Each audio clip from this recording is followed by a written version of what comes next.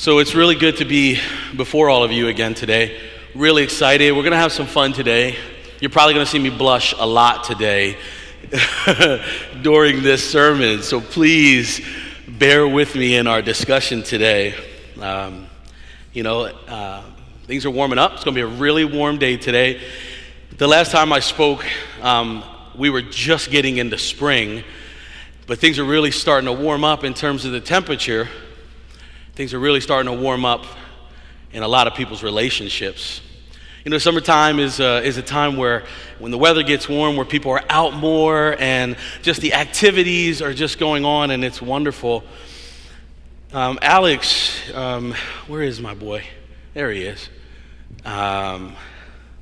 Sometimes, and if you're a parent, you understand this, sometimes our children become our teachers. And as scary as that may sound sometimes, I'm going to embarrass Alex a little bit. He has a lady friend, and he's a handsome boy, but he's got a lady friend. And at the breakfast table this morning, he asked me a question. I obviously didn't prepare this in my sermon, but I thought it was a good thing to kind of bring up. He says to me, Dad, what's love? Wow. I thought, I had to pause for a moment because I thought, what a loaded question. Some of y'all know what I'm talking about. It's so loaded. And I said, well, son, to be honest with you, right, Alex, I was like, well, it depends on the context. What are we talking about? That love is so complex that the Greeks had 7, 8, 9 different words for love. It's so complex. And I said, so it really depends on what you're talking about, because if I'm talking about my love for your mom, I said, well, Alex, I have agape love for your mother, this godly, unconditional love. I have a phileo love for your mom. I have a storge love for your mom. I have this eros love. Look all those words up in the Greek, by the way. I have all of these different romantic and friendship and this erotic love. I have all these different loves for mom. And so love is complex, and love is deep, and it's passionate.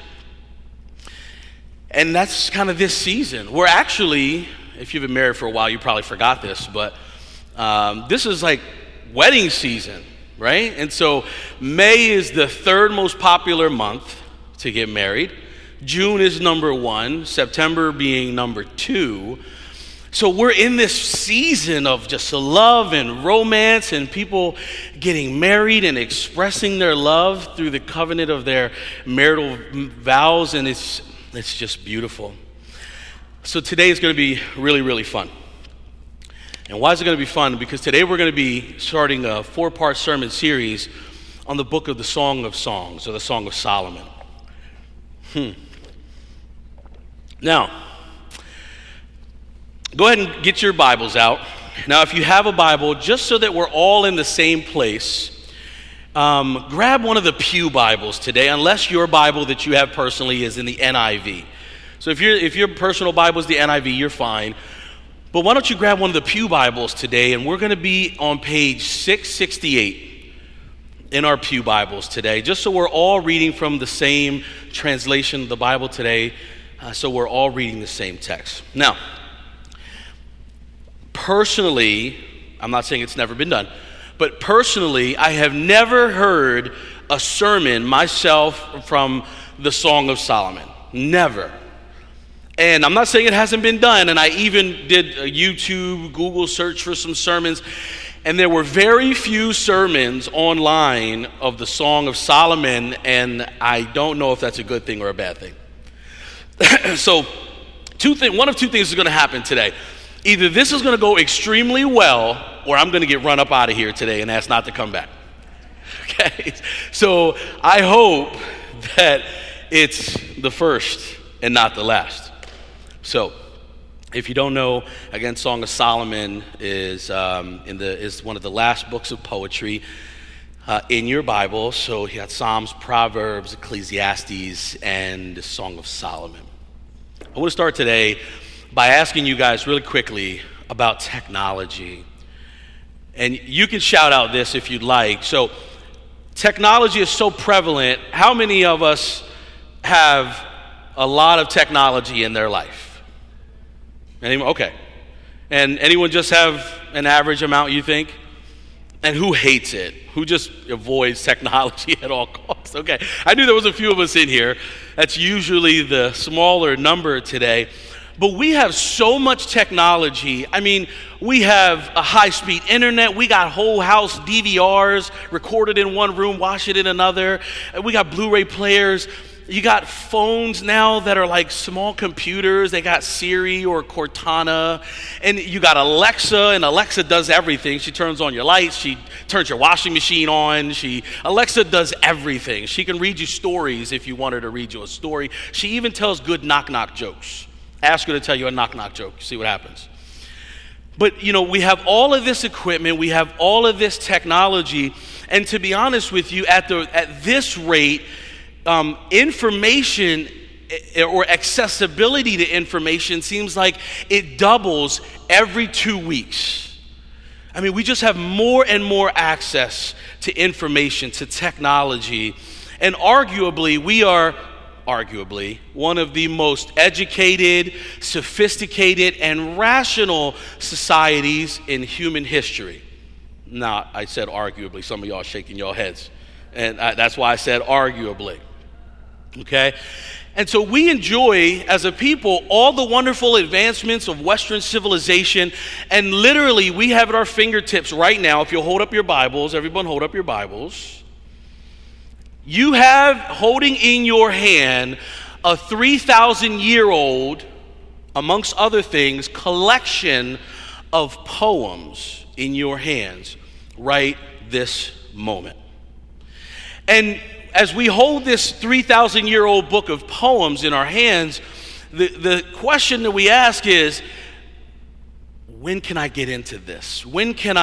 Some of you are asking this, I just can't wait to get into this book and find out about a good relationship, because these poems are really about a good relationship. And so you see, we're so sophisticated, we're so advanced, but yet we find ourselves craving for more knowledge about the simplest topic, relationships. Good relationships. And we're dying to know more, aren't we? I mean, who in this room isn't dying to know more about how to have a good relationship?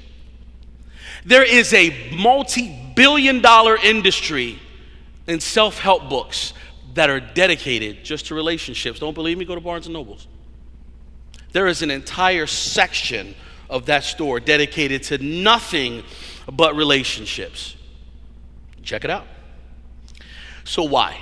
Why can't we wait to get our hands on this 3,000-year-old book of love poems about attraction and marriage? Why? Well, here's the reason why. Because the fundamental issues of relationships and marriages have not changed in 3,000 years. That hasn't changed. We've become more sophisticated about it, and our means in which we act upon these relationships and pursue has changed slightly with technology, but the truth of the matter is, the way we really do it at its core is really, really the same.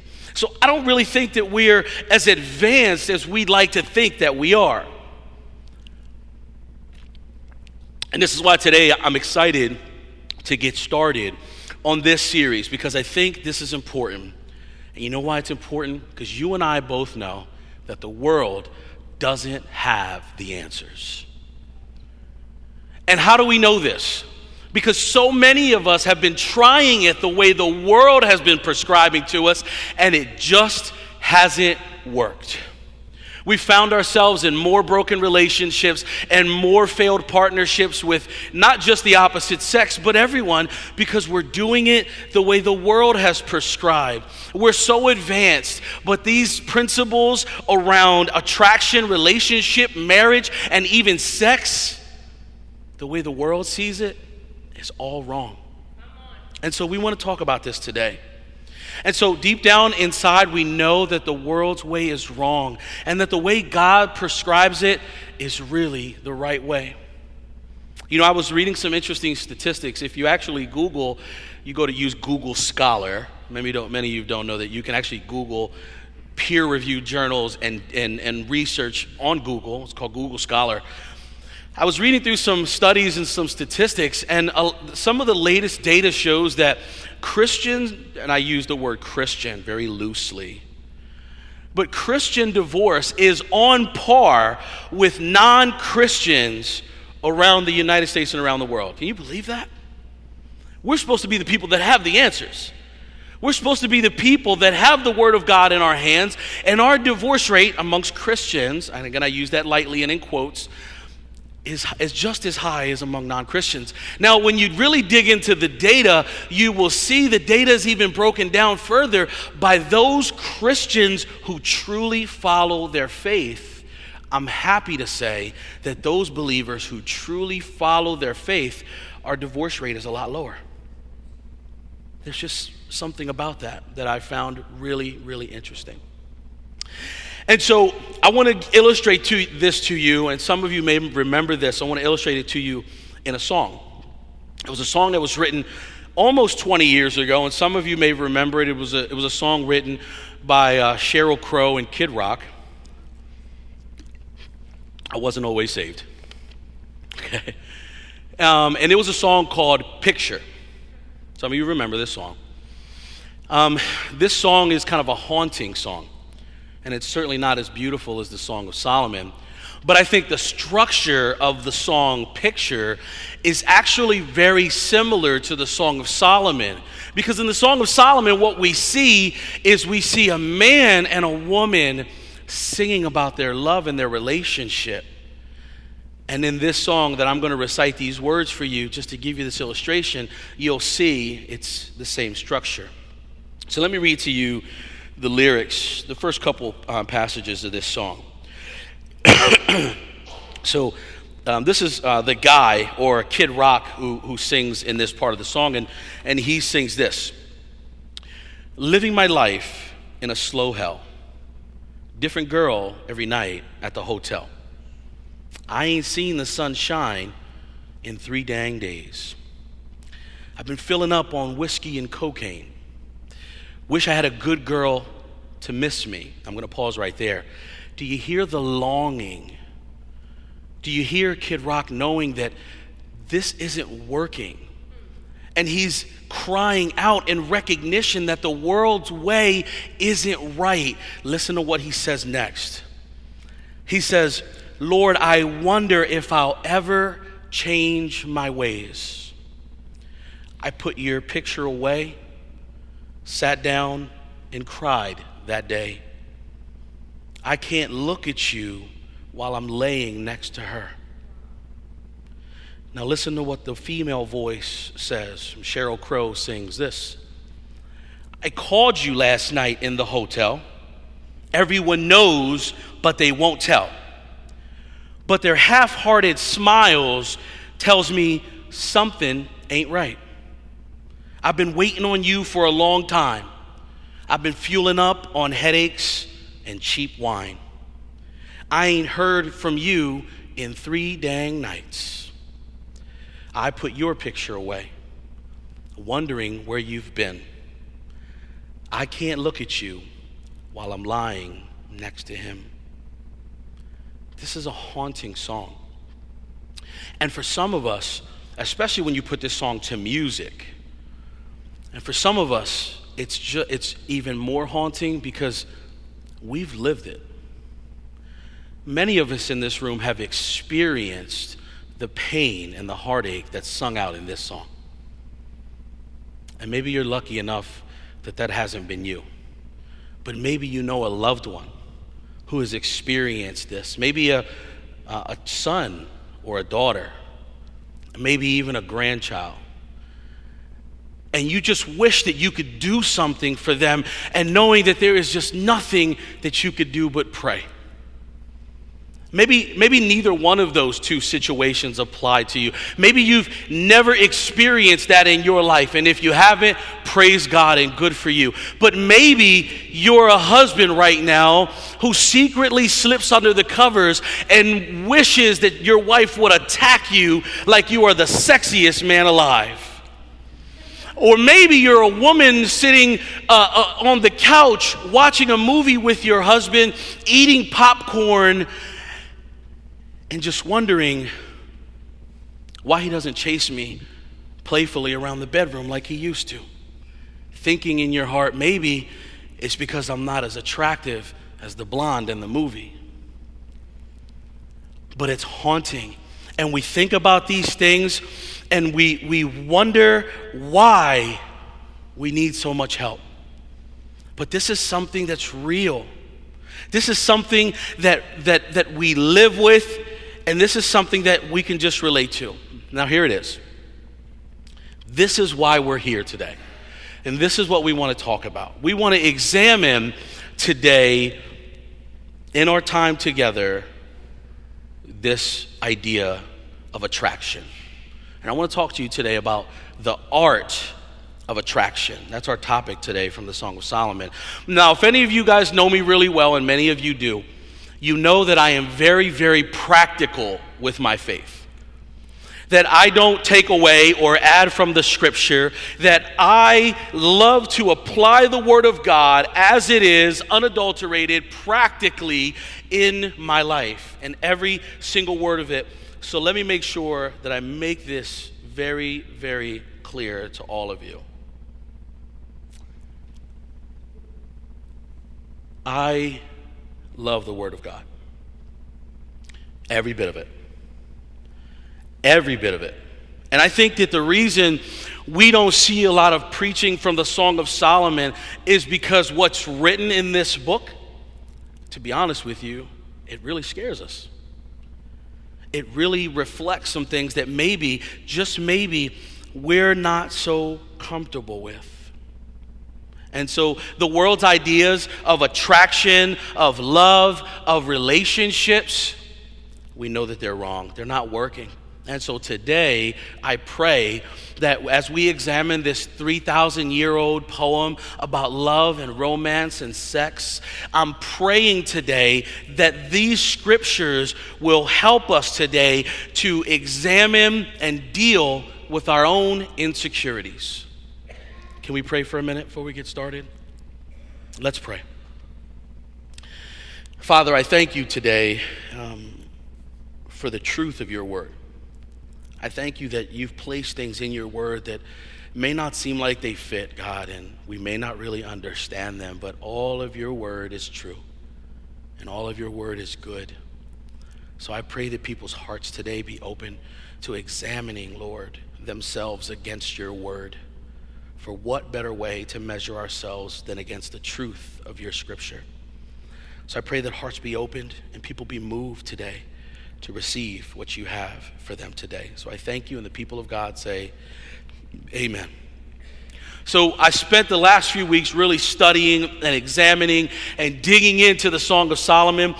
And you know what I found? I was really, really surprised. I found that there were some amazing connections in this book that connected directly to our culture today.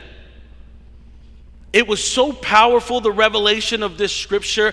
I said, why don't we hear more about it? Now, before we go into this, I want to make sure that you guys understand where I'm coming from. I believe that the Bible is God-inspired. I believe that it is God-breathed, and I believe that everything in it is profitable for correction and instruction. Every single word, to include the Song of Solomon. Every single word. Even this collection of poems and romance and sex. And that is why I'm excited to deliver this 4-part series to you today. So again, today we're going to have a little fun. I'm probably going to embarrass myself a lot. That's okay. But we're going to talk about, and if you open your Bibles again, the Song of Songs. If you're in your pew Bibles, you're in on page 668 of your pew Bibles.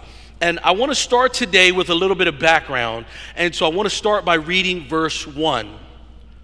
And verse 1 is a short verse, and it's very simple. Verse 1 says, if you look at your Bibles, Lord, thank you for the reading and revelation of your word. Amen. It says, Solomon's Song of Song. Now, again, I want to give you a little background, because if I don't give you this background, I think you're going to be lost as we kind of go through this lesson today. But the word Song of Song is really a Jewish idiom. And what that basically is this is a way that the Jewish people emphasize something that's important. And to tell you that something is the best. Holy of Holies, King of Kings, Song of Songs. It is illustrating by those short words there that this is Solomon's greatest song. Snapple fun fact, Solomon wrote over 1,000 songs. Solomon actually wrote 1,005 songs that we know recorded. So he wrote a lot, but this song, the scripture says, is the Song of Songs. It is his best song that he ever wrote. It is what we would call his magnum opus, which is a really fancy word of saying it's his best work.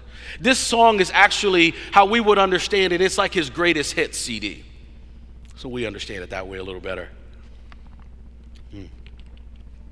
The second thing of note today is that the song, these poems, are not exactly in chronological order. I love the ebbs and flows of this book. It flows very symphonically, but if you try to read the Song of Solomon linearly or chronologically, you'll be completely lost. You won't understand it because it's just these romantic poems of this man and this woman expressing their love and their intimacy together, and it's beautiful.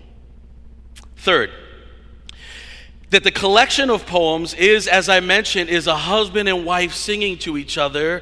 For those of you who like country music, it's like Faith Hill and Tim McGraw, right? They got a lot of love songs that they wrote together, and a lot of them are very beautiful. I don't listen to a lot of country personally, so it would be like a J-Lo and Mark Anthony for me, okay? But you get the picture. But it's like them singing, whichever couple fits you better. It's like them singing with background singers and the vocalists, and as we look at the Bible, you'll see that there's even titles of who's actually speaking. If you look right after verse 1, you will see it will tell you she. So you know that it's the woman speaking. Now the woman in this story, she's called the beloved. And in this story, she's the female voice. She's Solomon's wife or his betrothed. In this story, it's equivalent to Faith Hill being Tim McGraw's girl, right? And so there's something that you need to know. Now, pay attention if you're dating or if you want to be dating. Guys, I'm just letting you know ahead of time. I'm going to pick on y'all a little bit, okay? But if you're dating or you want to be dating, here's an important note, fellas. Women are never alone, okay? Women always got their girls with them. They always come with their girlfriends, right? And so keep that in mind. They are never alone. And in this scripture, in biblical times, the women were never alone either. The women had their girls always with them. And in this scripture, we see the same thing. There's actually another voice in the scripture, female voices that you hear in the scripture. They're called the daughters of Jerusalem. And so you'll hear them from time to time, just like a woman's friends today throw in lines here and there. You'll hear that these daughters of Jerusalem in this scripture, in these poems and songs, they're dropping in lines here in the song. So it's important to know. Now here's a little advice for you fellas today. Okay, my single guys. If you're dating or you're going to be dating, you're going to need to get the approval of your ladies' girlfriends if you're going to be successful. Ladies, what am I talking about? Y'all know what I'm talking about. You ladies know the first person you're going to talk to about this guy is your girlfriend. Okay? And not much has changed since biblical times, because in the scripture we see that too. You see her girlfriends in this story adding their 2 cents into these poems. And so, guys, make sure that when you're going on a date, you invite the girlfriends too from time to time so that they can be a part and they can get to know you a little better, okay? I'm trying to help you guys out today, okay? I told you we'll have a little fun today. But the Song of Solomon is beautiful, and we have these lovers that are singing this poetry. And again, I'm almost done this background. I think this is important. But they're really about two people expressing their feelings of their love and their sexual desire, and there's moments of just sensualness in the scripture, and it's not crass. Like it's not anything expletive. It's beautiful. It's almost like when Tim McGraw and Faith Hill write their songs. It's beautiful and it's poetic.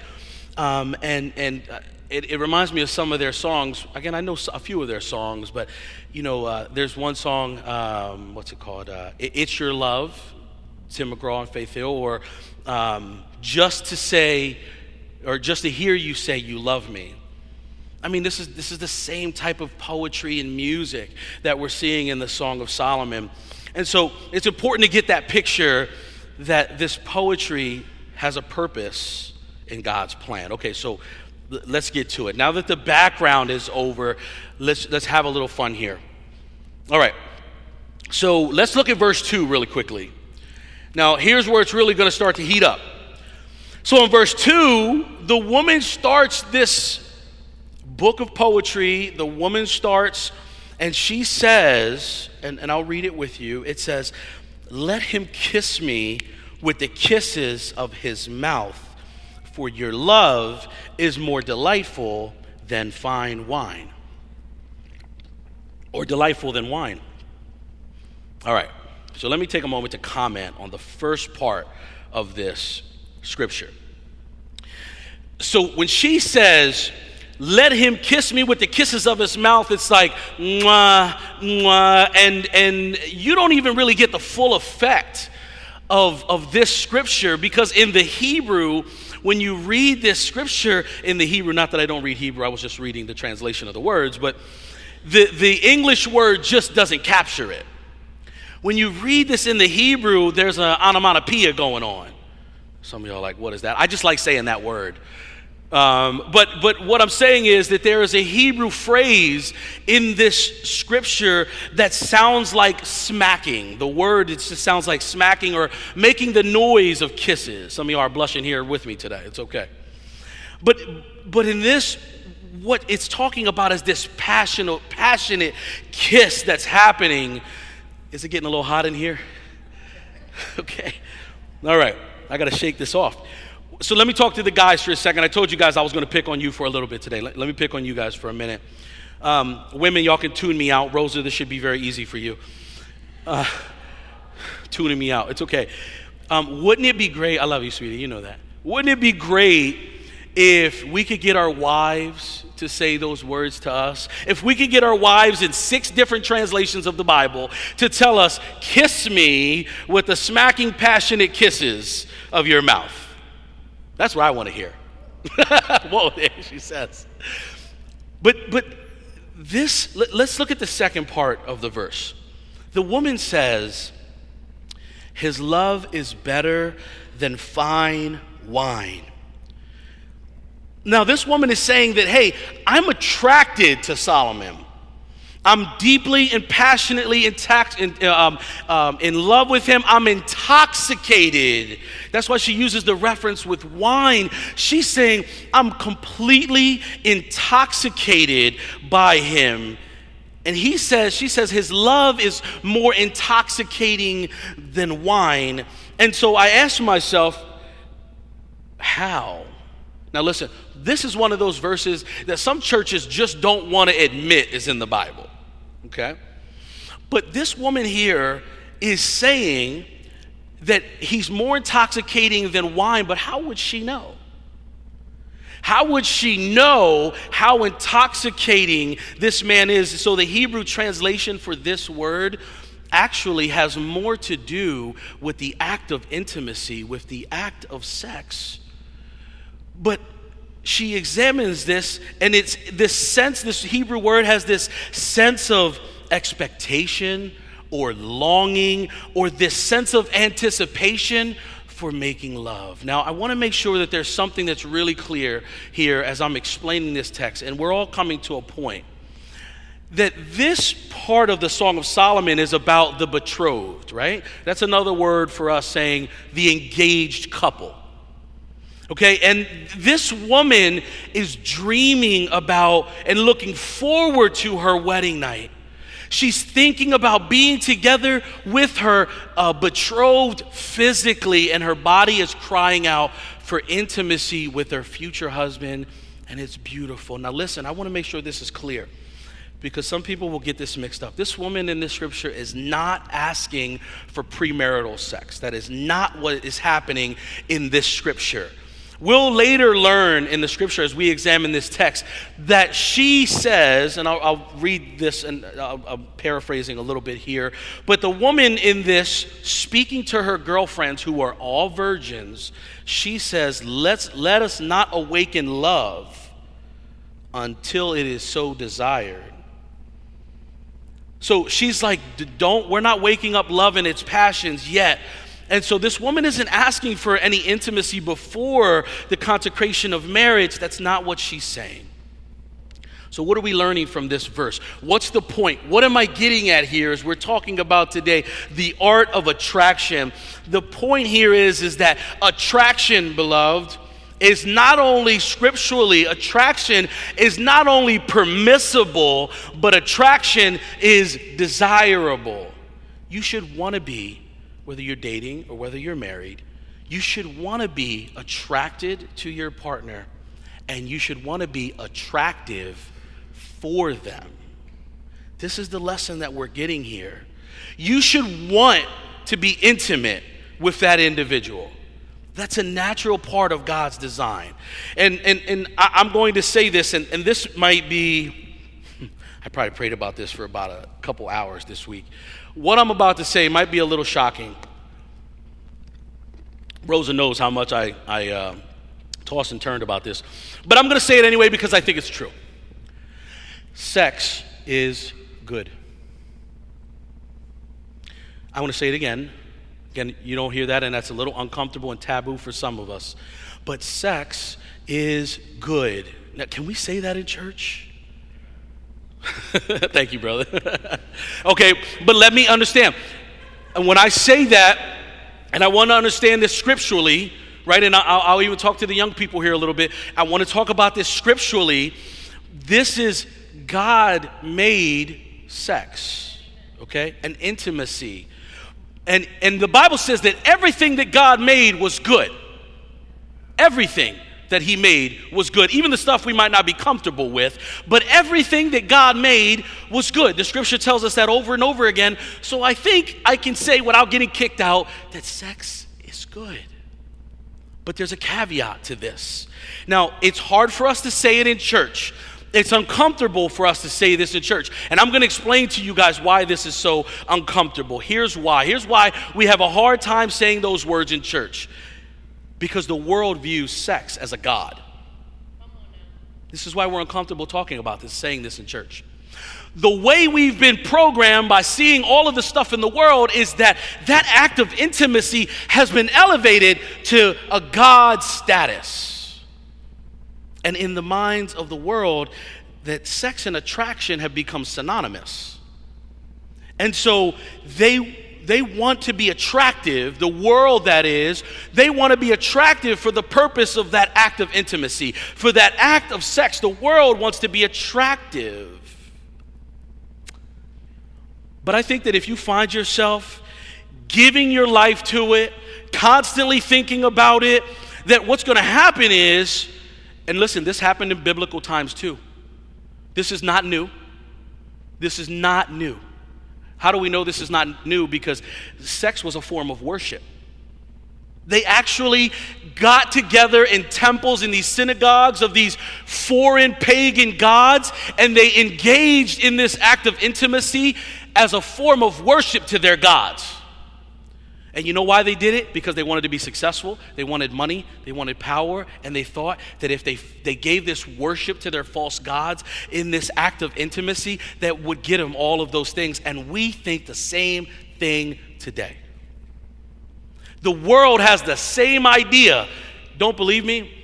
See how the world is addicted to attraction and sex. You know, I did a Google search for magazine covers May 2019, and I came up with a list of all kinds of magazines. And I want to read to you a few headlines that I pulled from these magazines to give you an idea of what I mean when I say that the world has made this act of intimacy a god. I'm going to read this to you guys. I thought this was pretty insightful. Here's a few. One magazine cover, the headline said, "Best Dressed, How to Win at the Party Season," or "The 21st Century's Guide to Infidelity." Or another one said, "The woman," and there was a picture of this beautiful woman, "the woman who is making sex good again." And this other one said, "A sun king and drag queen." These are just a few of the captions, and it went on and on and on. And so it really looks like, and the world has proven to us, just turn on the channels. I can't even watch HBO anymore. So you don't know what I'm talking about. Because it's so filled with this stuff, and the way they worship and idolize attraction and sex, it's not the way God designed it. And so as we look at this, the world continues to worship this thing just the way they did back in the day. But I got to tell you, we know as believers that attraction and sex are not God. No matter what the world says, no matter what the world tells us, it is not God. And if, again, you're worshiping attraction and this act of intimacy, if that's all you can think about, if it is number one in your life, I promise you, you will be disappointed. This is how men get trapped in the addiction of pornography, ladies and gentlemen. And I don't think there's a single man in this room, I'd be hard-pressed to say there would be many, who haven't been affected in some way by pornography. But this is why. But they are never fulfilled. We are never fulfilled. The only thing that can fill us is God. The only fulfilling relationships that I have ever seen are ones that are based on the way God set that plan, the way God created the relationship, the way God created intimacy. Those are the only relationships that I've ever seen that are fulfilling to both the man and the woman. Now, many churches, guys, we've been trying to, and rightfully so, we have been trying to teach the world that sex and attraction are not God since the very beginning, and rightfully so. But I think a lot of churches have gotten it wrong. I think the way we have gone about it has been really the wrong approach, in my opinion, where we describe and talk about how bad intimacy and sex is before and outside of marriage, and that is correct. That is absolutely right. But look what the early church fathers did. There was an early church theologian named Origen who went as far as castrating himself because in his mind, physical attraction was evil.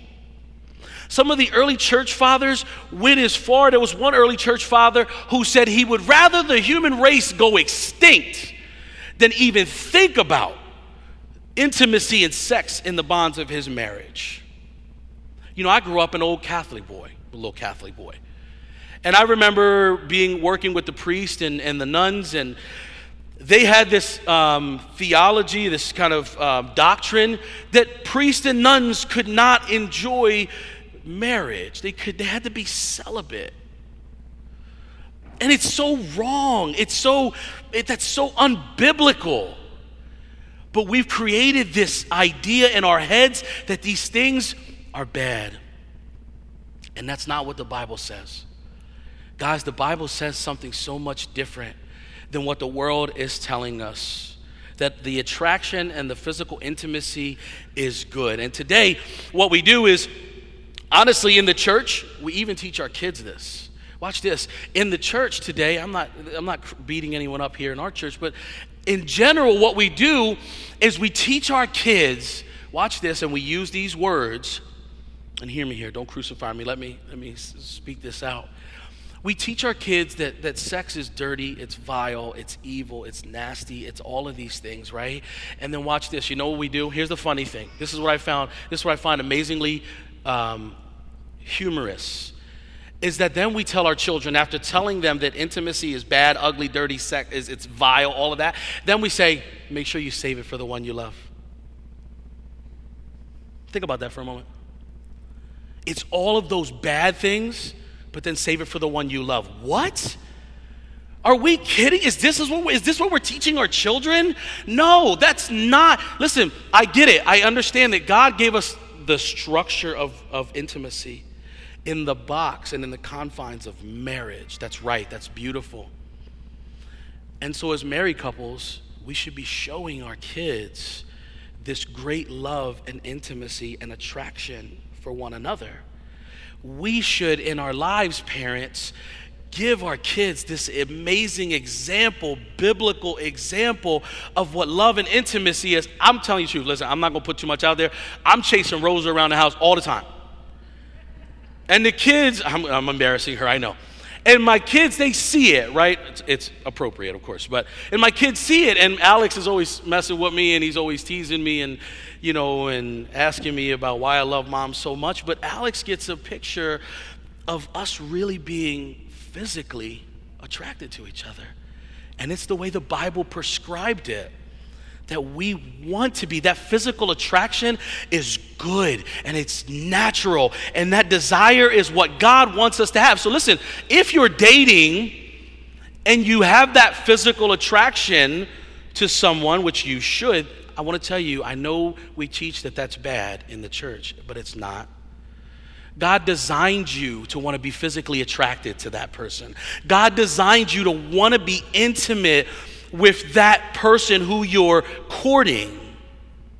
Now, this is why I'm not a believer in long engagements. I don't believe in long engagements because I believe that the longer you stretch out your engagement, the more opportunity there is going to be as you're close to them to succumb to that pressure. The scripture actually describes this passion and this intimacy or desire for intimacy as a fire or a burning passion. Paul actually says, I'd rather you be as I am, Paul says, referring to his singleness and his celibacy. But Paul goes on to tell us that, listen, if you're going to burn with passion, then it's better that you be married. Okay, so this is natural. This is really good in how God designed it. Okay, I believe that intimacy, that sex is a gift from God. And that like any gift, it should be treasured. It should be enjoyed. It should be celebrated. It should be cultivated let me put a pin in this, in committed marriage. For my young people, hear that. It should be enjoyed in committed marriage because it's so good, it's so special, it's so intimate. You do not want to ruin your future sex life by doing things outside of the bonds of marriage that could lead to unwanted pregnancy, STDs, and all the like because you engaged in an act that was supposed to be meant for the covenant of marriage. It's important. Okay, let's move on. I want to read verse 3 here really quick. We're going to keep going. We're going to blaze through these next couple of verses. So if attraction is not only permissible, but it's desirable, then by all means, again, we want you to be attracted to your husband and wife, your spouse, your fiance. Look at verse 3. Verse 3 says, pleasing is the fragrance of your perfume. Again, we're talking about the art of attraction here. And so I'm going to stop right there. This woman is saying that her lover smells good. She loves his perfume. That he took the time to smell good for her. Okay, guys, I told you I was going to pick on y'all today. Okay, if you want to be attractive to your wife and you want her to say, let him kiss me with the kisses of his mouth, if you want her to say that, if you want her to think of your lovemaking as erotic and intoxicating, I need you to brush your teeth. I need you to put some deodorant on. I need you to wear a little bit of cologne. I told you we was going to have. This is really simple. Listen, okay, I'm going to tell you this. I told you we were going to have a little fun today. I have never, Rosa, you can attest, you know this. I have never bought a bottle of cologne a day in my life. You know why? Because it doesn't matter what I like. It doesn't matter. Rosa has bought me colognes that I thought smelled hideous. I told you that. She has bought me cologne that I swear I thought was the hideous smell in the world. but I wore it. You know why? Because it doesn't matter what I think about the cologne. It matters what she thinks about the cologne. Amen?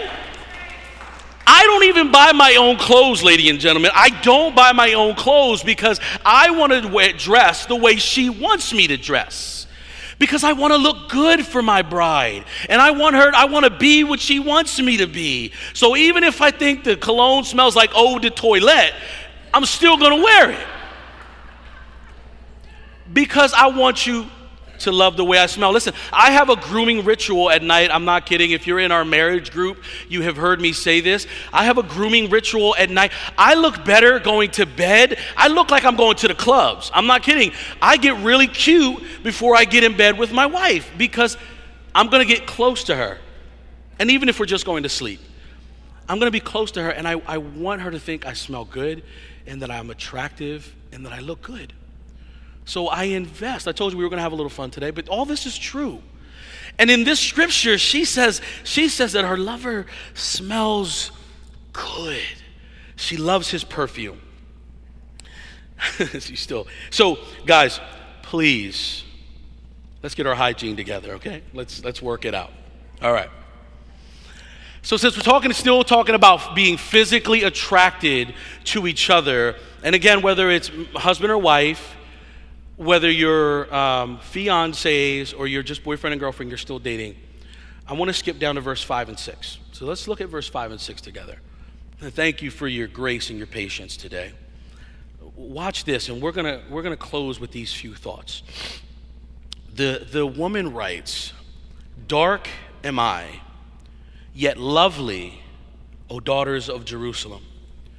Dark like the tents of Kedar, like the tent curtains of Solomon. Do not stare at me because I am dark, because I am darkened by the sun.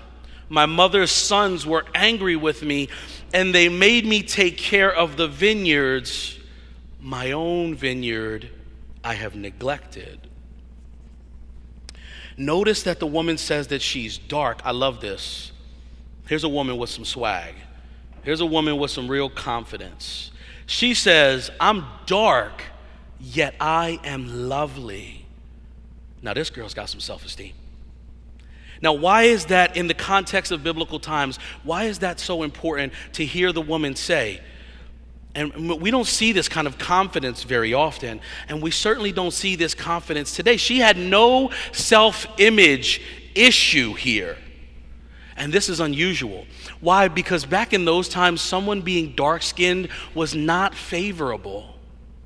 Because the women who were wealthy and who had privilege, they didn't work in the fields. So they weren't darkened and tanned and wrinkled by the sun. The whiter you were, the more fair your skin was, the more beautiful that you were perceived to be. And here's a woman who says, "I'm dark, but I am lovely." Watch out. And why is this so unusual? Because listen, then as well as today, insecurities about our self-image are so prevalent. You don't have to raise your hand, but I just want you to think in your head, how many of you today have physical insecurities, have self-image issues? Okay. I'm sure half of you at least rose your hand. I could say I have one of those. I'll be the first to admit. I have some physical insecurities. Okay? This woman says, "I love myself. Even though I'm dark, yet I am still lovely." And so Solomon's wife, she is not measuring herself against society's standards. She's not measuring herself against the fair-skinned maidens who were in these houses and palaces and didn't have to work in the fields. No, she did not compare her beauty to that. She knows that she's lovely. She knows her worth. And in her world, remember, pretty is pale. But she says, tan is okay. Being dark-skinned is just fine. See, remember her girls, these daughters of Jerusalem, they didn't have to work like she did. This woman had to work out in the vineyard. She had to work really hard.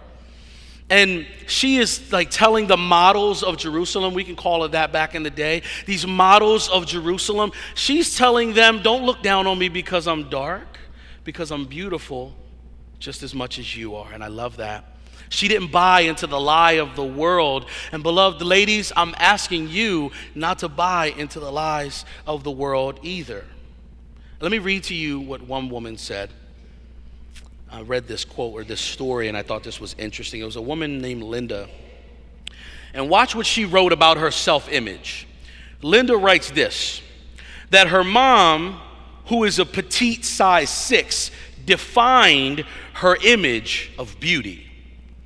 And consequently, she had been dieting since she was 12 years old. Linda goes on to say that there was one day when her daughter was small that the daughter looked at mom, the little one, and she says, Mommy, I don't want to grow up to be a mommy. And Linda looked at her daughter and said, well, why is that, sweetheart? And the little girl responded to her mom with this. She says, because Mommy, if I grow up to be a mommy, then that means I'll have to be on a diet all the time. See, the lie that Linda battled with her whole life was that beauty was defined by a dress size. But see, this woman in this scripture, she didn't believe the lies of the world. She wasn't buying in to all of that. And this is really something profound to think about, that we find these beautiful nuggets of truth and revelation in these wonderful texts. So, ladies, I want you to understand something. That is, as you, and ladies, guys battle with it too, right? And we're almost done here. Ladies, I know that most of you probably have some self-image issue, or you're battling with something about your own body image. And so guys, what do we hear from our ladies all the time? I'm fat. Look at all this cellulite on my thighs. I'm gray. You fill in the blank, right? Guys, we hear this all the time. And fellas, what's our response? Baby, I love you just the way you are. Baby, I love your cellulite, honey.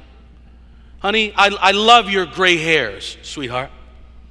And we are all, for the most part, guys, I hope you're being sincere.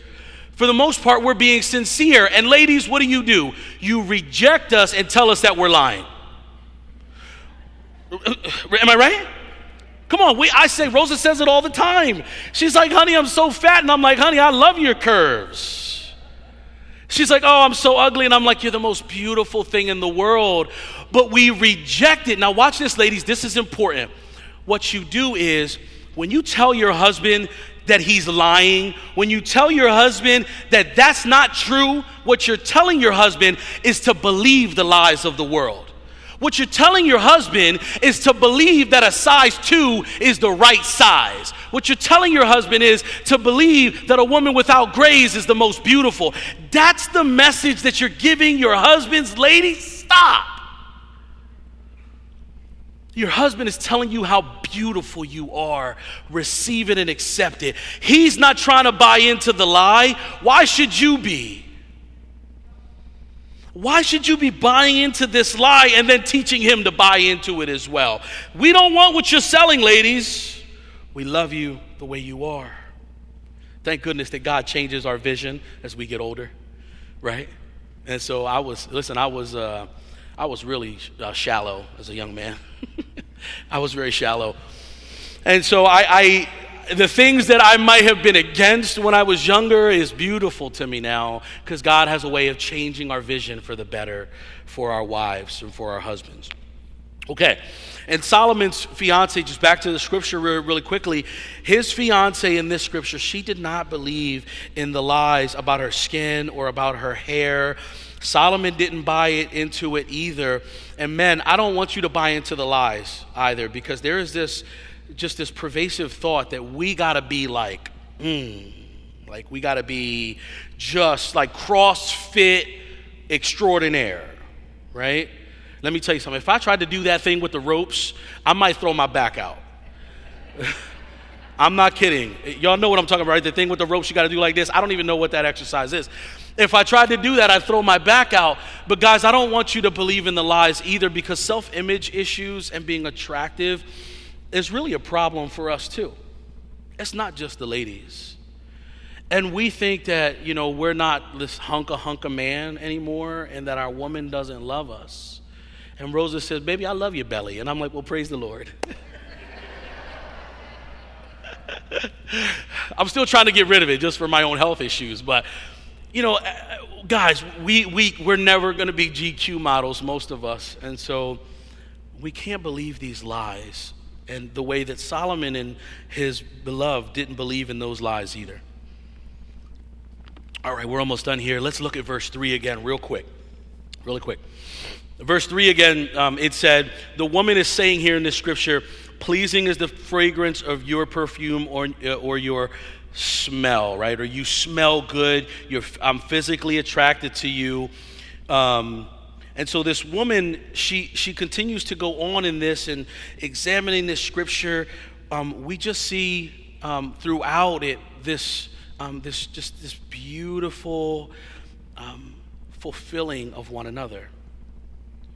That they were complimenting and fulfilling and confirming and reaffirming their love for one another. And what were they doing? They were fulfilling each other. I'm going to close with this today. Most of us try to find our fulfillment in the person that's to our left or to our right. We try to find our fulfillment in a man or a woman. And I'm here to tell you today, if that's what you're trying to do, you are putting an expectation on that man or woman that can never, ever be satisfied. You are placing a burden on that man or woman that will never be filled. And why? Because it's not their job to fulfill you. I want you to hear that today. And maybe if you're struggling in your marriage, I want you to think about that. If you're struggling in your relationship, I want you to think about that this man or woman that you are with is never, has never, and will never fulfill you, because that's not their purpose. Their purpose is to help you as an instrument of God to conform you to the image of Christ. That's it. God wants us through our marriage to be made more holy and not happy. Happy is a byproduct of our holiness. Are y'all hearing me today?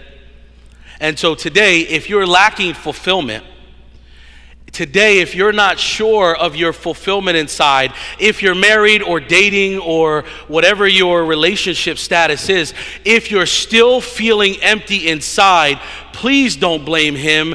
Please don't blame her. It's because there is a lack of indwelling of the Holy Spirit inside of you. And today, I open up the altar for you to come forward and receive him. I want to pray as we close. So if I could have Derek come up for me as we close today. I want to pray, and then we're going to close today in prayer.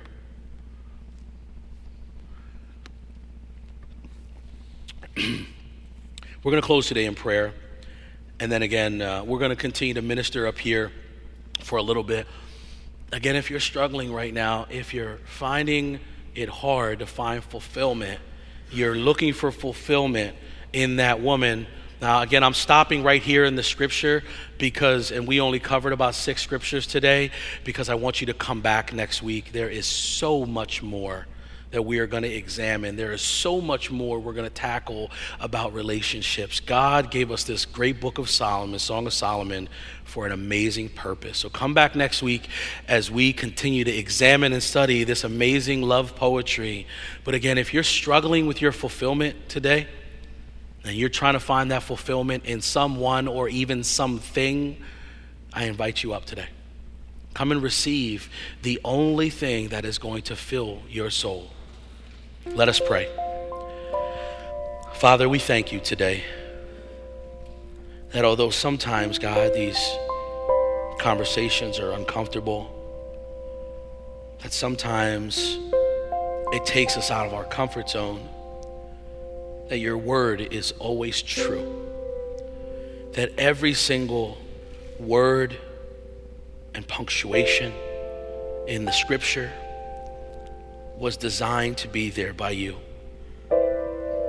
that it's all wonderful, it's profitable, it's good, God, for instruction and correction. So thank you, Lord, for taking us out of our comfort zone today. Thank you for stretching us today, God, to examine attraction, to examine intimacy, to understand, Lord, today the importance of intimacy in marriage. God, I just pray today that we find our intimacy first with you, because we are your bride. And Lord, we just have this great expectation as your bride. We have the great expectation of smelling your amazing perfume, Lord, of being close to the King. We have a yearning for your intimacy. We have a yearning and an expectation of your love. So we're running after you today, God. And we're asking in the mighty name of Jesus that today you fill us. If there's anyone here, Lord, that is feeling empty, feeling a void, is struggling, God, we ask that you get them out of their seats, get them out of their comfort zone, and bring them forward today. We thank you, Lord. We praise you and we worship you. And the people of God say, amen.